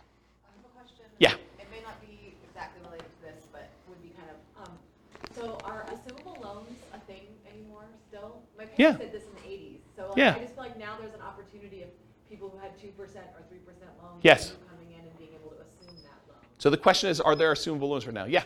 FHA loans are assumable. FHA, but only certain types of loans? Is that basically what it is? Yeah. Yeah. I mean, and they're qualifying assumable, so you need to qualify. Right. Okay. And so you'll take over. What's gone is non-qualifying assumable loans, where anyone can come in and just, sign something. Like in the 80s when interest rates were so crazy, I asked my parents how they ever bought a house. And it was because they assumed most of the loan and only, but they said that $16,000 was taxed. The interest was like 23% when they bought that house. Yeah. Yeah. Actually, I had a buddy, he got one of his buyers to assume a VA loan with like a 2.3% interest rate. Yep. This was just a couple weeks ago. So, Did he have VA benefits? yeah. Yeah. So like the guy had VA benefits and the loan was a VA loan. Yep. So he was able, that's why he was able to assume the VA So loan. it's just certain types of loans then. Okay. Yeah. I just I never even heard of that. Yep. So, cool. Yep. Yeah, they're qualifying assumable, so you need to qualify. And a lot of times you need to pay a fee. So the bank's going to ask you to do a paperwork fee in order to do that, whatever that is. Any other questions? I have a question. Yeah. It seems unlikely in this environment because of high prices Yeah. that there would be good subject to candidates. Is What do that you mean? true? Well, So the because question they for the don't have microphone. Equity in their house, so it'd be kind of crazy for them to walk away. Well, I guess if they lost their job and they have no money, they can still keep their credit. Yeah, so Scott's question is, in an environment like this, where we've seen massive amounts of appreciation, and people probably have a lot of equity in their property, for someone to be able to just allow you to take over their loan subject to seems unlikely. And that's not quite true, because what they may say is, look, if you give me the $30,000 in equity I have, you could take over my loan. And so you might be able to take over more things if you have some money to put down and be able to acquire that. And it may still make sense for you to do that. You could think to yourself, look, do I want to go and put 20% down to buy another property today and get 6%? Or do I want to do, $30,000 and be able to take over 3.25? And you may still want to do that. So yes, there are still options to do it. I do agree with you, though, that the more equity they have, the more creative you need to get in structuring that. The chance of them saying, hey, I'll walk away and give you, and I'm using that in quotes, 20% of my equity just because that's my loan balance, unlikely, right? I think you can, in some cases, capture some equity. They're willing to trade some of their equity for the solution to their problem. But 20%, maybe, probably not though, right? I think you're more likely to be able to negotiate something where you're buying at a discount. Like, I'll give you an example. I'm going to get to this here in a second, but imagine for a minute that you go in there and you offer somebody to be able to take over their loan, start making payments on their loan at a 6% discount. Well, if they were going to go sell their property with a real estate agent, they'd be walking away from 6% sales transaction costs, right? So it seems pretty easy for them to say, well, if I don't do a deal with you and I go list it with a real estate agent, I'm going to net 94%. And with you, I'm netting 94%. And it's going to be done tomorrow. They may prefer to do that, right? So so what's the difference between 94% and 93%? Not much, right? Especially since the value is not exact. What's the difference between 93 and 92? Yeah, and especially if they need work on the property. Or maybe they don't know the value of what it is right now. Maybe they think it's a little bit lower, a little bit higher. I mean, it's hard to say. And you have unrealistic sellers who think that their property is worth, $50,000 more than the one that sold across the street, who has, backs to a park and has all sorts of crazy stuff, and theirs doesn't. And they think that theirs is worth that. But then there's sellers that are like, I don't think my house is worth quite that much. And the inefficient real estate market is part of what allows us to do some of this stuff. Okay. Yeah. So now, I know I'm not at all well-versed in legal things. Yeah. And Neither am I. I'm not an attorney. I know you would talk to an attorney and you try to have this written up really well, but one of the things that I feel like keeps running in my mind is like, what if the seller dies and you're the person buying the creative financing? It should be written in some way, but I just feel like sometimes things get weird. Yeah. When people die. This seems like an additional risk of like, you're not going through an institution, your loan isn't held by some bank where it doesn't really matter who the person is. You now have this like individual entity that Rachel, their family comes involved, and then there's probate. Yeah, Rachel, I'm pretty paranoid too, and I come up with all sorts of like weird situations that happen. But honestly, that is one I don't actually have a problem with, because my understanding, and I had a client of mine die while they were selling a house with me, and what happens is the paperwork is written such that the obligations they had get passed on to their heirs. So it's already pre-existing in the paperwork that I was using to do that, and I would assume yours would too if your attorney did it. So the obligation for the owner financier, whatever you had agreed to them, is now an obligation of their heirs. And it's not like they could say, we've changed our mind, we're not doing that. They may be motivated to get out of the deal, and you may be able to negotiate paying it off at a discount or some other benefit to you, but it's not like, I don't personally have that one worry. I have a lot of other worries, and you and I could probably get together and talk about all the crazy crap that could go on in the world and how bad things go, but that's not one you and I share. Yeah. Okay. That's great. I will Okay. let that go that I could legally have Yeah. people, like, Yeah, make yeah. sure that's not a problem. Yeah, I wouldn't worry about that one. Well, you hear like in probate, it's like this person has a car, you inherit a car and you can't sell it for 6 months because they didn't have a will, and it gets confusing. Yeah, Rachel's talking about some weird probate situation with selling car stuff. I don't know anything about that one, but I don't have that worry. But this is like the list you make for your attorney, right? The questions you come up with, you like list all the ones you have, and then when he gives you an answer, you're like, oh, well, that opens up like 94 other questions I got for you, Mr. Attorney, Mrs. Attorney. Let me go down that list, and you just have that list, right? And I think you go down there and you feel comfortable. And I don't think there are many things in this world that are like risk-free, right? You decide like where you want to live on the risk continuum. Do you want to be in a spot where you're okay with being loosey-goosey with your paperwork and not consulting an attorney with every question? Or are you like, hey, look, I got a lot to lose. I'm going to go talk to an attorney, and I'm not going to do anything that I don't actually really, really know the answer to without talking with my attorney before I make a decision. So I think there's kind of a spectrum of things in that nature. And honestly, attorneys have different opinions on stuff, right? If you experience this, where you go talk to one attorney and they tell you, black and white, it's this.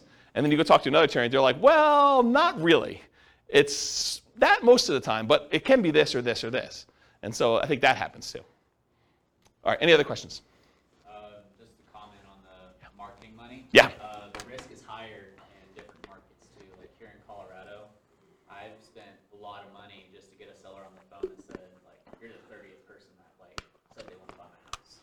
Yeah, so what Taylor just said is that the amount of money you need to spend on marketing can vary market to market. I also think it varies like market conditions to market conditions. Like in the last 3 years where a seller could list their property in the MLS and get 30 offers on it, 20 of them above list price, that's a very different expense to getting a seller to call you than a market where properties are sitting on the market for 6 months and they're not selling. And so I think market conditions come into play, and I think partly the market you're in has an impact on that too.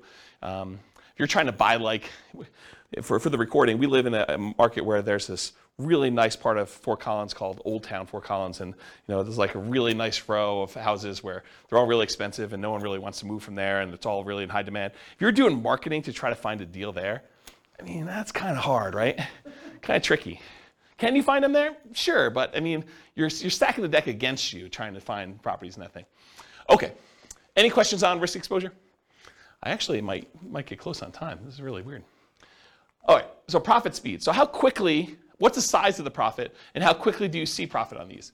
So If you guys haven't seen this before, I'll do the short version of this. It's in a lot of the other classes, but these are the 5 areas of return for rental properties. There are really 4 areas of return for the rental, and then the return you get from the reserves you have sitting on the sideline. So appreciation, the tendency for property values to go up over a period of time.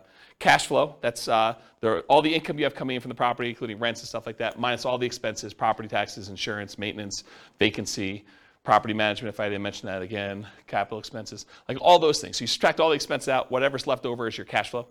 Tax benefits is usually the cash flow from depreciation. So when you rent a property out, you get this depreciation benefit. It's a phantom expense given to you by the government on your tax return. That means you pay less in income tax. And so whatever the amount you have to pay less in income tax is what we consider cash flow from depreciation for owning this property. And then how much you pay down on the loan. That's debt pay down. So those 4 areas of return, plus the area you get for the return you're getting on your reserves, gives you a total amount that you're earning. So what's the typical size you might see on this? Well, when you buy a property creatively, a lot of times you're buying it at a small discount or a big discount, depending on what you can negotiate. And so sometimes you'll get this forced depreciation. The amount you bought in year 1 that you got as a discount, plus in addition to that, whatever the appreciation is while you own the property.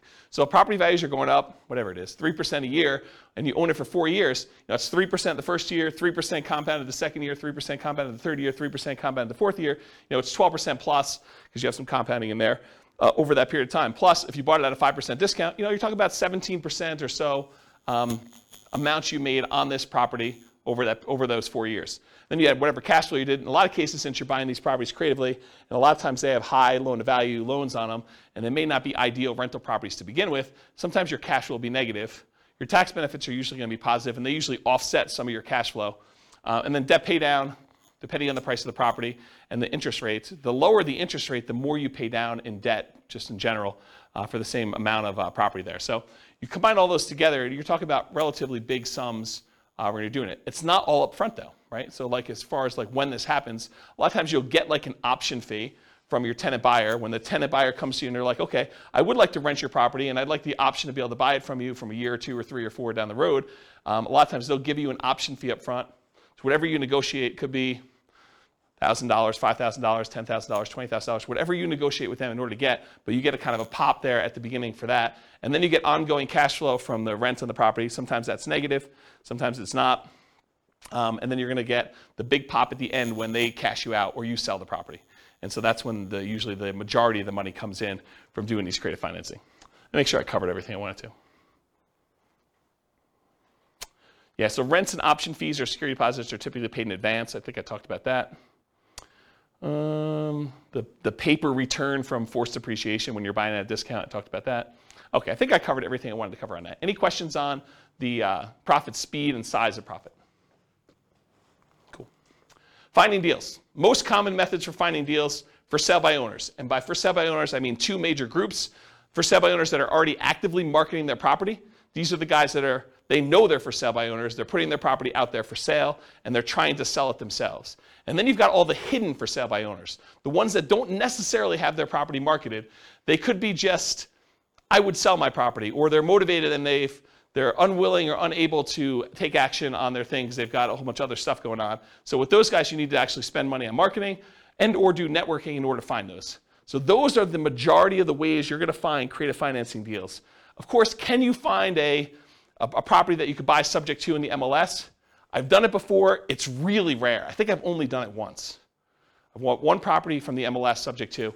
There are some people that teach buying lease options from the MLS, but it's usually a strategy for properties that have been sitting on the market for a long time in a very slow-moving market. So, this is around circa 2008 or so when we had a lot of inventory and properties were not moving very quickly. And one of the solutions that investors would go to is they'd go to properties that were listed in the MLS and they would say, look, I know you had your property listed for sale. It's been on the market for 6 months. You guys haven't had any offers. How about I do a lease option? You stop the bleeding, especially a property that's vacant. I'll stop the bleeding. I'll come in here and I'll make payments on it. And then I'll agree to buy it from you for this price a year or 2 or 3 down the road. And I think for some sellers, that was a good solution to their problem. And I think if we got into a soft market again, I think that could come back. With as hot as the market has been for the last, whatever it is, I think the probability, you can still find them, but the probability of finding those is lower with a really hot market. And then I think really occasionally, especially with a loan assumption, you may be able to find real estate owned.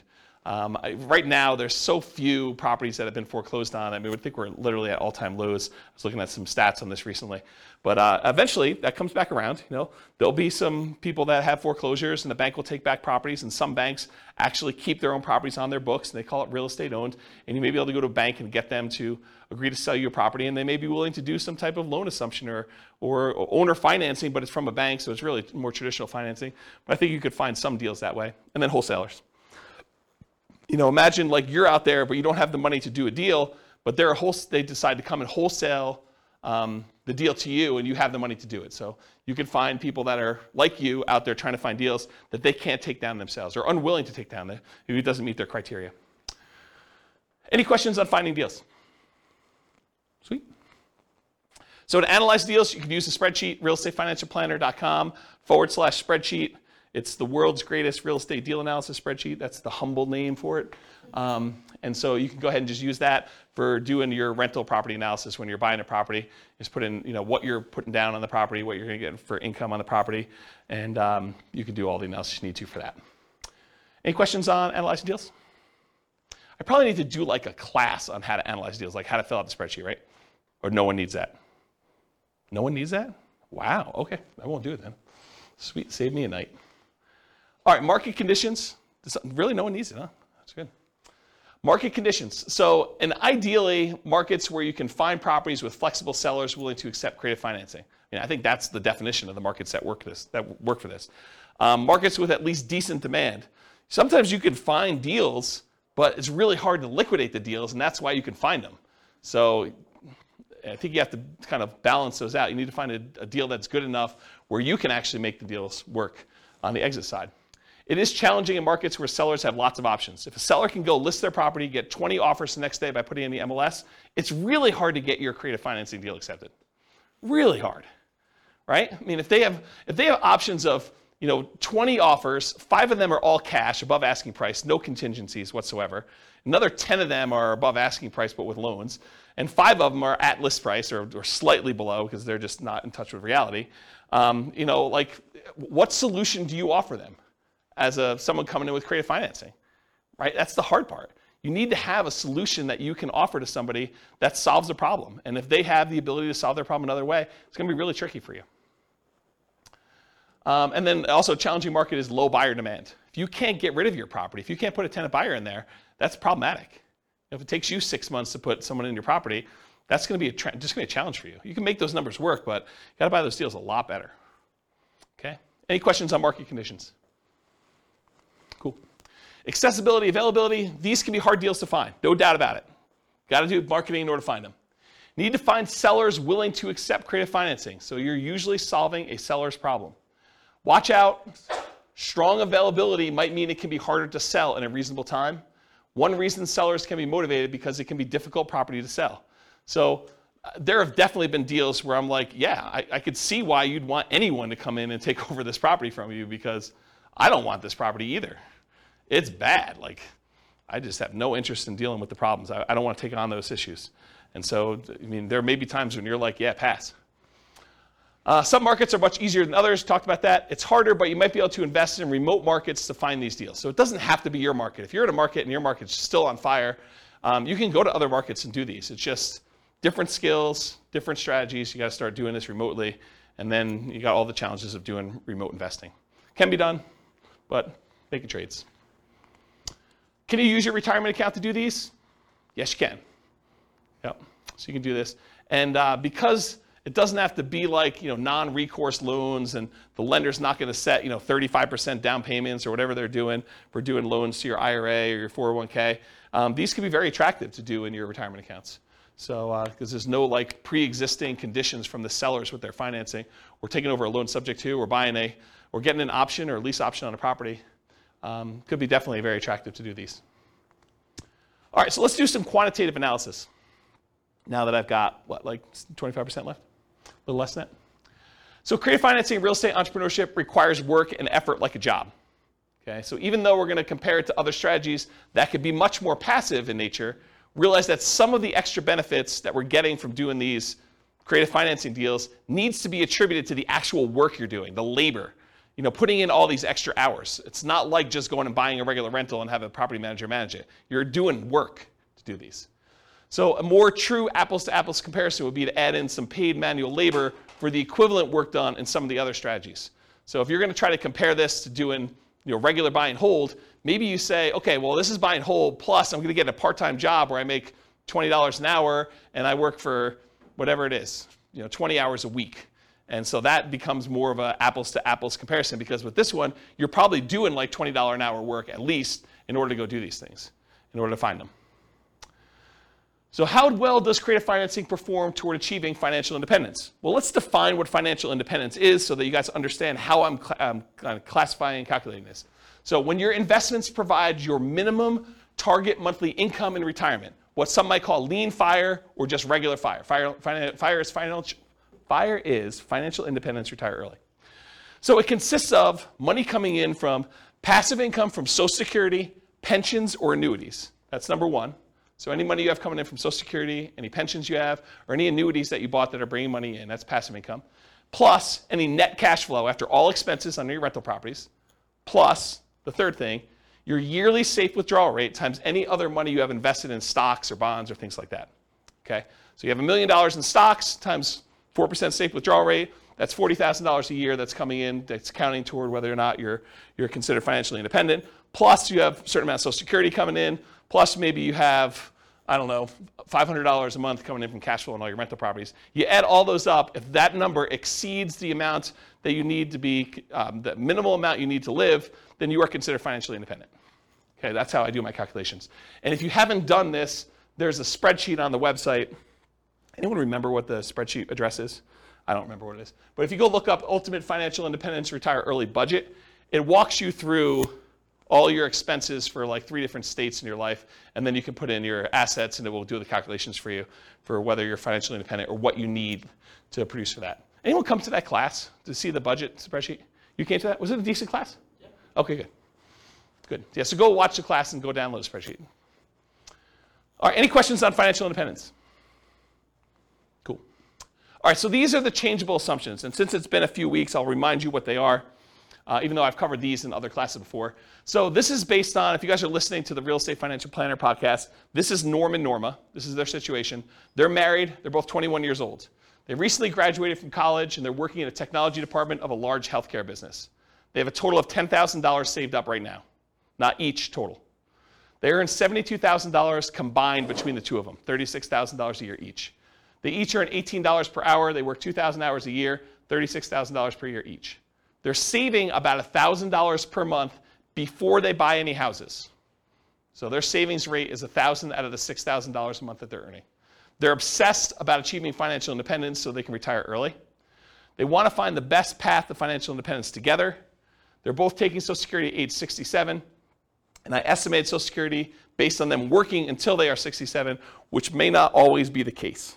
So realize that that's not conservative, right? That's a little bit higher than that. But if they achieve financial independence before they turn 67, it doesn't really matter because that Social Security is just kind of a bonus at that point. Okay, so these are their assumptions. What we've done over the last X number of classes is we've gone through a bunch of different strategies. We did a whole class on them doing buy and hold and how that looks for them achieving financial independence. We did one on them house hacking. We did one on them doing nomad. We did one on them doing fix and flips. Tonight we're doing creative financing. We're going to find out how them doing creative financing impacts their ability to achieve financial independence. So these are also, oh, and by the way, these are all assumptions that if you want to copy the scenario to your own account, you can copy them and then change the assumptions. So if you don't like anything I just said there, you're like, I wish James used $80,000 a year, or I wish James didn't have them saving $1,000 a month. I wish James did this. You can copy into your account, make any modification you want to, and then rerun it. We're modeling this for 60 years. We assume their effective income tax rate is 17.85%. That's based on $72,000 a year. 3% inflation rate, it's really funny. It's like 9% this month, right? But 3%, I think, over a long period of time is a reasonable assumption, even though we're in this really crazy high environment right now. That's what 3% is, like a real data-based number. Like, go look back over historical data over a very long period of time. It's like 3. Mortgage interest rates, I'll show you those on the next slide, but they're on your handout too. If you didn't get a mortgage handout sheet, did you get a mortgage handout sheet? Can I have yours? You guys have your own copies, right? Yep. You guys got them too, right? Everyone got a mortgage sheet? We'll talk about those in the next slide, but those are the interest rates I used. Then a 4% yearly safe withdrawal rate. We're saying they need $5,000 a month for their target monthly income in retirement in today's dollars. So that does increase with inflation over time, but it's really like $5,000 in today's dollars. And their ideal lifestyle, if they can get there, is $10,000 a month. I'm not going to use that in the presentation, but that is a true statement. Okay. This is the mortgage rate handout sheet. In the middle section, it shows you all the different interest rates for the different loans for owner-occupant and for investment properties and stuff. So those are the assumptions I've used on the different classes. Today's class, I think we're using 5%, which is sort of like a between the investor loan and the owner-occupant rates that are even on there. Because we're assuming we're coming out of like a really good interest rate environment. I didn't want to handicap them too much, but I didn't want to use like 2.5 or whatever it is, because I didn't want it to be too good. Okay, so really young eyes, whoever can read this. What's line 3, Rachel? Okay, so here we go. $375,000 property value, and that's the purchase price, although they're going to be buying at a discount, which I'll talk about here in a second, and it goes up at a rate of 3% per year. So I'm assuming appreciation rate is 3%. I'm being really, really modest, in my opinion. I think that's conservative. Anything better than that helps them while they own the properties. It hurts them a little bit when they're buying more expensive properties in the future, but it helps them for the ones they own. They're taking over debt, so we're assuming they're doing some like a subject to or wrap financing or something like that. And I've set the default that says they're getting a 6% discount from the after repaired value. So this is that argument I made earlier. Look, you're going in there and saying, look, you're going to go and the alternative is for you to list a property with a real estate agent. You're probably walking away, although real estate agents are completely negotiable. You can use whatever numbers you negotiate with your real estate agent. But I think 6% is a very common one that people have used in the past. So what we're saying is, we're going to buy the property at a 6% discount. Like what they would net if they walked away from a real estate agent is some way of looking at that. 4% of purchase price in the cost of acquisition, and we list this as closing costs. And where I got 4% from was 2% for down payment. So we're going to give the seller 2% to have them walk away, essentially, which really means that they're not getting 6% discount. They're really getting more like a 4% discount, right? Because we're going to give them about 2%, although it's 2% of the purchase price and 6% discount from ARV, but it's close. So 2% for down payment. We're going to need to give the seller some money. 1% in marketing costs, so 1% of the property value, our purchase price, is what we're going to use in order to spend on marketing, postcards, letters, bandit signs, whatever we're going to do in order to find deals. But we're assuming that that's a cost to doing the deal. And then 1% in the actual closing costs, going to get title work done, closing services, notary, legal fees, whatever it is there. So I just put that in there as kind of like a placeholder. So I use 4% for our transaction costs to do that. Seller's not giving us any concessions. They're motivated. We require 6 months of reserves of personal expenses, this property's expenses, and each of the other properties that you've already bought. And so I want to talk about this for a minute because it's kind of important. I use 6 months of reserves because I think it's prudent for you to have these reserves, right? I think you acquiring rental properties and not having your personal reserves and you not having reserves for the other rentals you have or you having reserves for the one you're about to buy, I think is kind of silly. But I did run some variables. I ran some variations on these. But really, I said to start with, we're going to say you need 6 months of reserves of personal, 6 months of reserves of all the previous properties you bought, and 6 months of reserves of any properties you're buying in the future. I think that's prudent to have moving forward. And so you need to have all those reserves in order to be able to buy the next property. No debt to income limitations because you're basically taking over debt. So you don't go to the bank and qualify, so there's no DTI calculation that's going to limit you purchasing things, which did exist in other scenarios we ran, right? Buy and hold, nomad, house hacking. We looked at your DTI to make sure that you could qualify. In this case, we don't, right? We're not doing DTI because you're not qualifying for the loans.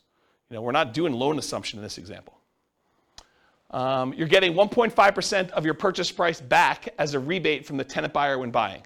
So after you buy the property, I'm assuming that your tenant buyer is going to come up with at least 1.5% down. In this case, it is 1.5%, but I think that's a fair number to use. It's going to be about $6,000, something like that, right? This gets applied to a credit when they buy it from you in 4 years. Now, the way that we model this is not great for how we give the credit back, but I did include it in a really rough sort of way, but it's not perfect. I just wanted to warn you about that. We're using a 5% interest rate that you're taking over on the loan and that you are paying PMI. They do have PMI on their loan. They didn't put that much down, so they got private mortgage insurance. We're using a 360-month loan, 30 years. $2,600 per month in rent, but rent also increases at that same inflation rate, 3% per year. you're likely to have negative cash flow if you ignore that upfront option fee you got and you ignore cash flow from depreciation. So a lot of folks, a lot of creative real estate investors will think about that option fee as some offset to their cash flow, right? If you get, as an example, if you get $2,400 as an option fee, isn't that sort of like an extra $200 a month for the first year in rent? So if you were like negative $100 a month on rent, but you got $2,400 in the option fee, it's not really negative $100 a month in rent if you really got the option fee up front. You just got like prepaid rent up front. Now it does count as a credit to them when they buy, so it's not like it's really that way, but it does offset some negative cash flow. And if you're getting $6,000, that offsets a lot of negative cash flow, right? If you get $6,000 option fee up front, it's like $500 a month for the first year, or $250 a month for 2 years, or whatever that is for 3 years. I can't do the math in my head. So we're not counting that. We're not thinking about that. We're not counting the cash flow from depreciation. 3% of the monthly income is the assumed vacancy rate. 10% of the monthly income is the assumed maintenance rate. Although if you've got a tenant buyer in the property, you could argue your maintenance rate is probably going to be a little bit lower, because usually a tenant buyer, someone who's buying the property, is going to take care of the property a little bit better than just a regular old renter. And you could negotiate that they're responsible for the first X in maintenance on the property too. That's another way to structure this. I'm not going to talk about how we calculate taxes and insurance, but we are calculating, it's on there. And then I'm not going to go into details about how we calculate the depreciation benefit, just for the sake of time, but I do have that in there as well. Let me get a drink because I'm losing my voice. You guys hear my voice, or is it just like in my head? You hear it? Sometimes it's hard to tell if it's just in my head or not. Because you listen to yourself on recording every once in a while, and you're like, do I really sound like that? I guess I do. So buy up to 15 properties. Oh yeah. So basically I'm saying they can have up to 15 properties that they've acquired at any given time. I cap them at 15 because in some of these cases they're able to buy like an infinite number, right? Like they eventually get to the point where some of the deals start popping, they've got a lot of money in their bank accounts, and really they could go spend an unlimited amount of money in order to do any number of deals that they want. And I wanted to set a reasonable limit. I thought 15 sounded about right. Do you guys think 15 sounds right? Is it too low or too high? 15 right or no? Okay, 15 sounds good. I do run some variations there on how long you're actively buying for. Oh, I only buy properties for 10 years. Because if I keep running this for, a lot of times you're financially independent before 10 years, or like shortly after 10 years. So I basically stopped acquiring properties at 10, and I did some variations where I extended it out a little bit more, made it shorter, but yeah, 10 years is arbitrary. And then I buy up to 15 properties. We sell them to a tenant buyer after 4 years. Historically, over a large data set, it takes about 3 different tenant buyers in order to have a tenant buyer close on the property. And so if you have a tenant buyer every year for 3 years, I used 4 years. This seemed a little bit more conservative. Could be longer than that, could be shorter than that. Depends on like how you structure the deal, what happens in the marketplace, their ability to qualify, financing availability, a lot of variables in here. But I think 4 years seemed like a reasonable cutoff. You could extend it out if you wanted to. And I didn't count extra option fees you had, right? Like you put a tenant buyer in there, they could live in the property for a year and then decide not to buy. They don't get married, they get divorced, they no longer need the property, they're transferred out of the area for work, whatever the reason is. But there are times when that tenant buyer is like, I'm leaving, and they just leave their option fee, and now you got to go find another tenant buyer, and you get to collect another option fee by doing that. So I didn't count that. And then even after the 10 years, they're selling property. So they acquire them up to 10, and then we can sell them 4 years after that. And then when you sell, it is 1% in closing costs. Usually you're going to negotiate to have the tenant buyer pay all the closing costs, but this is sort of part of that offset to give them that 1.5% credit back. So I sort of finagled it that way. That's where that came from. You're not paying any real estate commissions because you've got the tenant buyer you've already found, and the tenant buyer is buying directly from you, so there's no real estate commissions on the sale. There's a 25% depreciation recapture tax. So all that depreciation benefit you got, you're paying 25% tax on that number in order to do that. And that's conservatively high. It's really whatever your tax rate is with a max of 25. And then you're paying 15% long-term capital gains on whatever gains you had when you do that. And I do all those calculations to do it. Any questions on my assumptions, all of which you can change? After 10 years, if they sell their houses, what do they do with their money? So after 10 years, when they sell all their houses, they are invested in stocks and they're using their safe withdrawal rate. I did not do any modeling where they mixed strategies. The challenge with this stuff is there are so many different variations. Like once they're done doing all this stuff, do they do short-term rentals? Do they nomad? Do they house hack? Do they do buy and hold? Do they do hard money loan lending? Do they, what are they doing after this, right?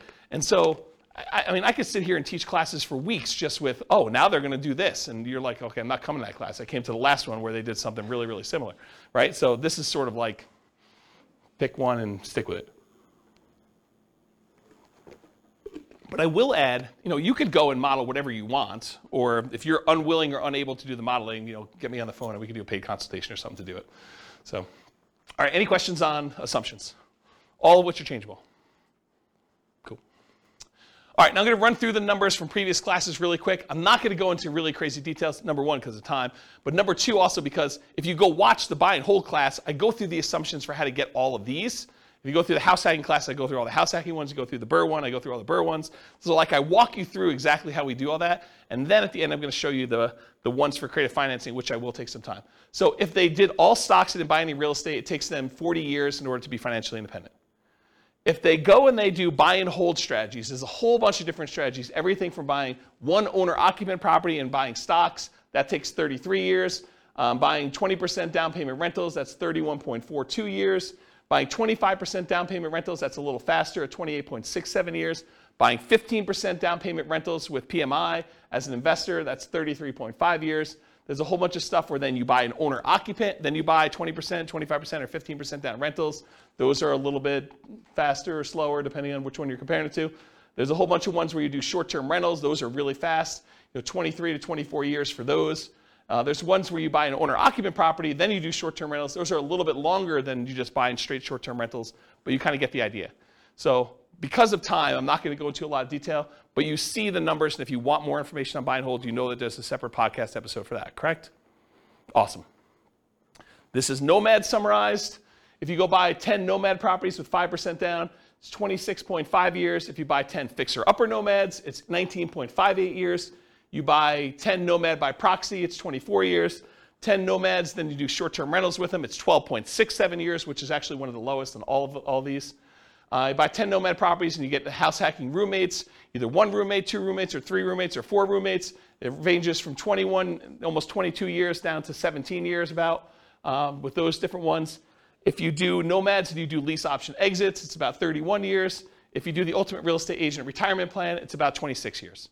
So go watch the Nomad class if you want details on any of those. We basically do this like class structure with Nomad for that. Here's the house hacking summary, and it went from vertical to horizontal because there's too many. And so it shows you all the different house hacking ones. I'm not going to go, but basically it's like how many different roommates you have and how many different properties you buy. So there's a whole bunch of variations on that, but here's the house hacking ones. Then I did Burr. There's 3 different Burr ones.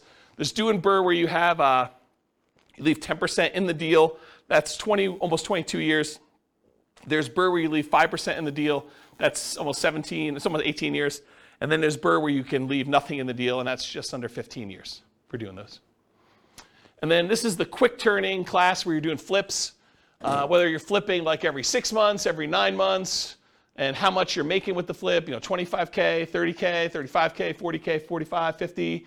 If you do live-in flips, you do 2-year tax advantage flips, you do 2-year tax advantage live-in flips, you do all these different variations. So there's a whole bunch of different ones on here for all the different fix and flip ones. Go watch the fix and flip class for the numbers on that. And then here's the summary of all the ones so far. And what I tried to do to make it a little easier for you is I tried to color code them. So all the ones in red over here are all the all the buy and hold strategy ones. And this shows you how many months it took them to be financially independent using that definition we did before. And so now you can see the relative sizes of all these different strategies. So you can see how long it took all the different buy and hold ones, how long it took all the different Nomad ones, how long it took to do all the Burr ones, how long it took to do all the quick turn flipping ones, and then how long it took to do the house hacking ones. And you could just see visually which ones tend to be the faster strategies. Of course, the detail is something you'll want to go listen to the individual class for. But in general, Nomad looks really, really good.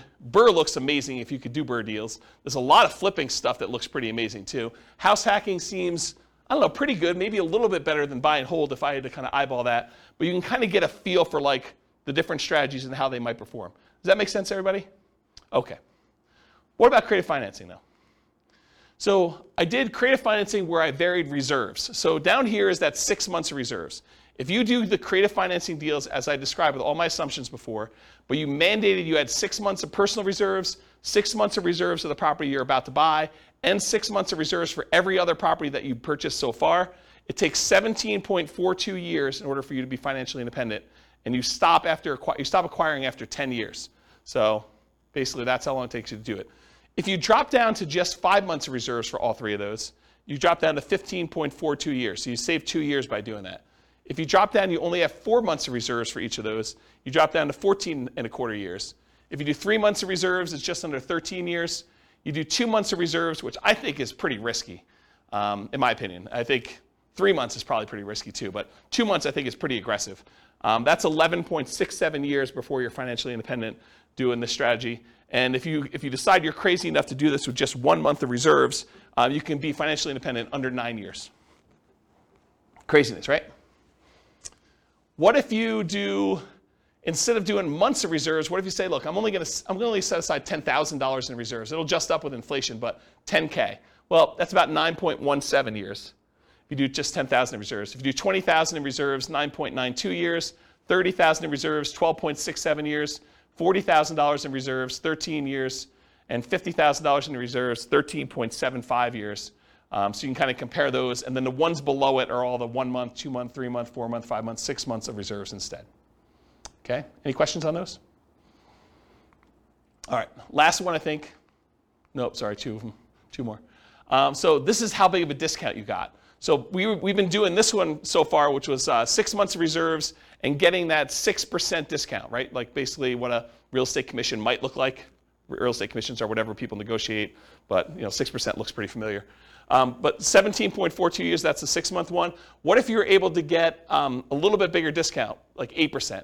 That's 13.67 years. What happens if you're able to get 10% of discount? That's 11.92 years. What happens if you're able to get a 12% discount when you buy them? That's 10.67 years. So getting a discount does matter, in doing this. What about by buying period? What if you said, I'm only going to do this for 5 years? Well, it takes you 35 years in order to become financially independent. If you only do it for 5 years, then you just let your money grow in the stock market. And remember, they're saving about $1,000 a month. Okay? What if you do it for the 10 years I said? That's that 17.42 that we covered already. And then if you decide to do this for a little bit longer, 15 years, you're financially independent after 12.67 years. So a little bit faster if you decide to do it longer. So I just wanted to show you that. Okay, so this is the same thing I showed you before. Now I just slid in this whole red section here for all the creative financing so that you can get a visual of like how effective these are compared to these other strategies. And it's super effective, right? I mean, I think the creative financing ones, and I did all the variations that we just covered, it's pretty fast compared to almost everything else we've done. It becomes one of the fastest strategies depending on like what you do and your assumptions about it for doing that. Is that surprising to anybody? A little bit? A lot of work though, right? It's not like doing Nomad. You just buy a property every year and you live there. This one's like you're out there hustling and buying properties and doing things and putting tenant buyers in there and negotiating and structuring all that. Any final questions on this? Is that helpful? Is like this slide, especially with the colors, I took a lot of time to write the color thing for you guys. I had to write special code for that. Like it was non-trivial. We good? Okay. So in conclusion, the assumptions for this modeling matters a lot. You're doing different price properties, you're doing different rents coming in, you do different discounts, you're doing it for a longer period of time, they're saving more or less. I mean, because they don't even get enough money to buy their first creative deal until they come up with 6 months of reserves, which isn't instantly. They only had $10,000 saved up front. So it took them a while just to get to the point where they have enough in reserves and money for marketing and closing costs and everything else before they can even buy their first property. So if you change any of those assumptions, this changes everything. That's why the assumptions matter so much. So if you change reserves or market conditions, the appreciation rate, rent appreciation rate, the price, interest rate, rent, vacancy rate, maintenance, property management, tax, insurance, all those things are going to have an impact on those numbers. The stock market rate of return or what you're investing in, and it's not just the return, it's also your risk profile. Investing in the stock market is a very different risk profile than investing in bonds or crypto, if you guys are into that, right? Their target monthly income retirement. We said they needed $5,000 a month in order to be financially independent. If it was $8,000, that's very different numbers as well. The safe withdrawal rate for any money they have in the stock market, that's going to come into play. The number and the frequency at which you buy these properties is going to be a factor. And then how big of a discount or the profit you make on each deal or the cash flow you make on each deal is all going to matter too. Then the strategies that work best in that market may differ. So just because I used all these assumptions doesn't automatically mean creative financing is always better, or house hacking is always better, or BRRRR is always better, or whatever. Like, different markets will have different ones that are better. So you do the math for your situation, and you can go to realestatefinancialplanner.com/model, and over time, it's not all done, but over time, the reason why I'm doing the individual city podcast is going to have each of the cities have their own numbers done for these. So I'll pick whatever the city prices of houses are for there, and their rents and their taxes and their insurance, and I'll run through all the buy and hold, all the house hacking, all the nomad, all the creative ones, and I'll show you the numbers for that city specifically, and that'll all be at that realestatefinancialplanner.com/model page. You'll just pick your city, and I'll do it, and then you can copy your city to your thing and make adjustments from there, and then I'll be able to show you which cities are better, which I haven't really done a lot of work on, but that's where we're headed with that. Yeah, questions? Remind me for the reserves. Yeah. In the stock market. Yeah, so instead of modeling and saying, okay, they're 10% in cash and 90% in stock market, I said, look, we're just going to simplify this down, and all of it's at 8% in the stock market. Okay, I thought that was it. I just yeah. There was yeah. a separation between that and like other investments. Yeah, we can model it differently. It's just a pain in the butt. And for the level of detail we're doing, I mean, there's so many things that are variable in this stuff that we're just not making variable at. I just remember you talking about reserves the same way before, so that's why I was. That's the benefit of me teaching the same class 10 times, is that I say something different one time and you're like, oh, I didn't realize he was talking about it that way. Yeah. Okay, any questions? Because that's all I got, and I am like at time, and COVID voice and everything. Is that helpful? Yeah. Like a crazy creative financing class? Not probably what you were expecting coming in, right? You thought I was going to teach you how to do creative financing. Which I may still do another class, but this is sort of like, hey, now you know more about creative financing and the risk and scalability and how it performs, and I think this was the class that most people didn't know they wanted but do need. So at least that's my take on it. You tell me if I'm wrong. Helpful? Yeah. Okay, good. You're very welcome. Any final questions before I stop recording?